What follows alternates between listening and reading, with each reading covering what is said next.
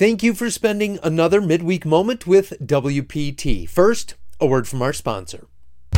This is Ramsey from Security Plus, LLC, the best employee benefits broker. We have been reducing costs on benefits for employers across the U.S. since 1988. We have better benefits for less money. We will shop over 200 carriers and over 600 plan designs to find the best deal for you. We want to put that money back in your pocket. So be on the lookout for a phone call from us because we will be reaching out very soon.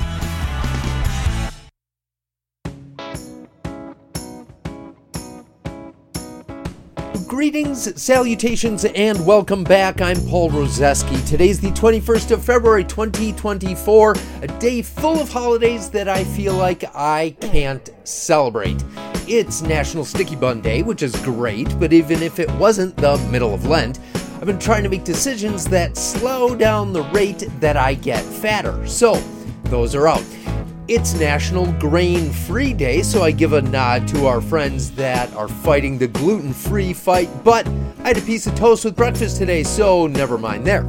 I could try something new since today is International Kombucha Day. Fun to say.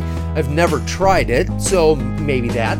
Funny enough, today is also Single Tasking Day, and well, since the full assembly, 3 Senate committees, and a statewide energy roundtable will all have overlapping meetings today, rather inconsiderate to happen today when a podcast needs to be recorded, but there is no way single tasking is happening for me today. But I think everyone listening appreciates that since I don't know a single person that sits down, closes their eyes in meditation, and listens to a podcast. The whole point is to listen while doing. So keep at it over there with whatever you're up to while we jump into some news together.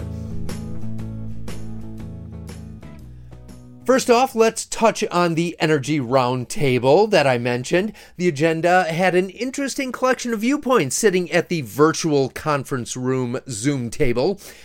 The big utilities and big energy sitting with community utilities, sitting with members of the Public Service Commission and members representing private industry. To put it nicely, lots of different perspectives on the same topic, definitely from different perspectives. Here's some of my takeaways. Lots of stuff didn't surprise me. Monopoly utilities want their monopoly transmission company to maintain control of transmission in Wisconsin and continue to have the first right of refusal on all transmission projects instead of opening it up to competitive bidding. Shocker, no pun intended. The not a surprise list is long and boring, so here were a few things that everyone agreed on. First, the energy demand from technology, and especially data centers, and how AI is accelerating that was a big topic that kept coming up. Next, and this is interesting, lots of head nodding, and no one disputed this, that unless a different technology emerges, nuclear is the answer for carbon neutral ample energy generation. And I took that to mean large-scale and small-scale nuclear. But what they also said is that there needs to be some major hand-holding if the utilities or the private sector is going to move on this. Regulations get in the way, and unfortunately, early adopters are only going to be motivated to step into this realm with government financial assistance.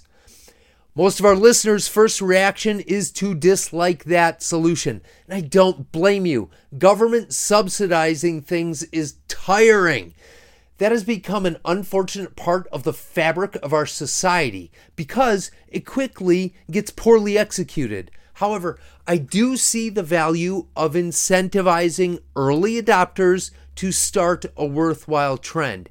It's important because another universally agreed upon bullet point is that no one wants to be first as a company or a state to try something.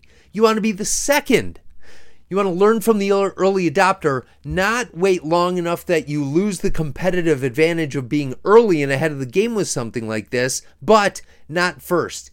Having reliable, ample energy is critical to attract industry to our state, for industry to feel like it has it has a solid footing, and if that happens, it will also help attract workforce into the state. The problem comes in when programs to do this, like incentivize the adoption of solar, stick around too long, get eroded, get manipulated, and lose its original intent of encouraging progress and innovation, which is where I feel like it's at right now.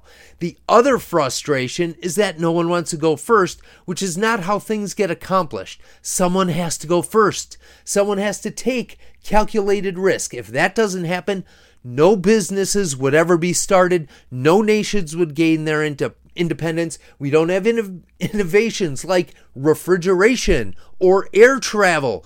The list is obviously long. And if no one goes first, we will be stuck in the same spot of deserving and wanting better.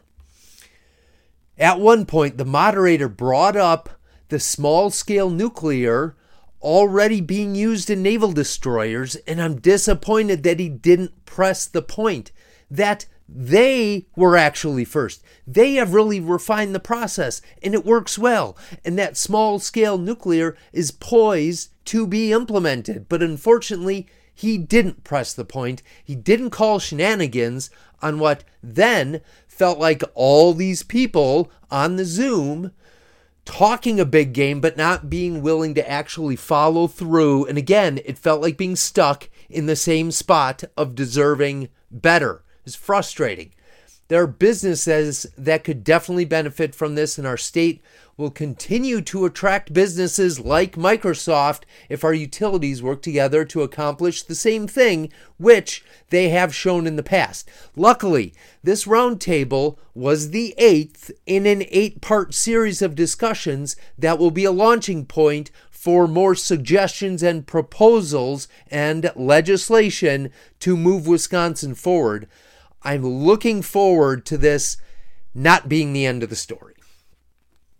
In other news, just because it's such a mouthful and such a government-sounding thing, I'm here to update you on the fact that we are one step closer to June 7th being Upper Mississippi River National Wildlife and Fish Refuge Day.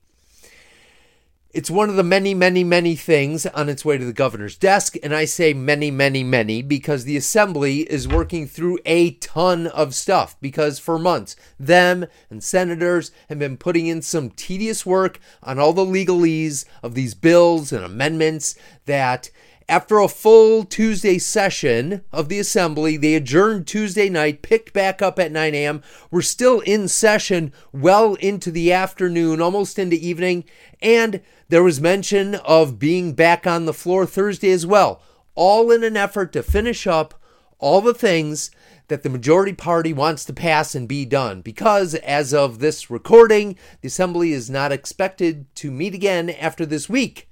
The Senate is expected to have one more productive run in March before they call it quits too. Is there more work to be done? Of course there is. And plenty of bills that won't go anywhere right now and get reintroduced next session, which starts after the elections in November, which means a bunch of stuff that will get reintroduced and have to inch its way through the tedious process all over again. Another example of taxpayers stuck in the same spot, deserving better. It happens each year, but especially this year with the new legislative maps just dropped in everybody's laps. They are new and fresh and hot, and they are in play, and the incumbents want to get back after it between now and November 5th. Everyone is getting the work of government done, so the work of politics can begin. And lastly, there's quite a bit to look forward to as a taxpayer because quite a few WPT-backed bills are headed to the governor's desk. Tax cuts for retirees, changing the middle class tax bracket, cutting that, giving more people a tax break, tweaking public school funding to ease property taxpayer burden. There are some more changes to do, some positive things for citizens and the state, and maybe a few things get across the finish line. In closing, I will leave you with this thought, and although I will never be a founding father, maybe someday I will be quoted by others. Working with government is like playing golf. It's a ridiculous process, almost always frustrating, and it's slow. And sometimes the groups around you slow it down even more. But every once in a while, you hit a shot that is so good and so satisfying that against your better judgment, you keep coming back for more. Have a great second half of your week, and as always, thanks for listening. Wisconsin Property Taxpayers Inc. is a nonpartisan membership organization consisting of thousands of small business, farm, and homeowner members in every unseasonably warm corner of the state. Founded in 1985, the organization is committed to providing its members with up-to-date information, legislative advocacy, and exclusive cost-saving benefits. Find out how to join at WPTOnline.org/join.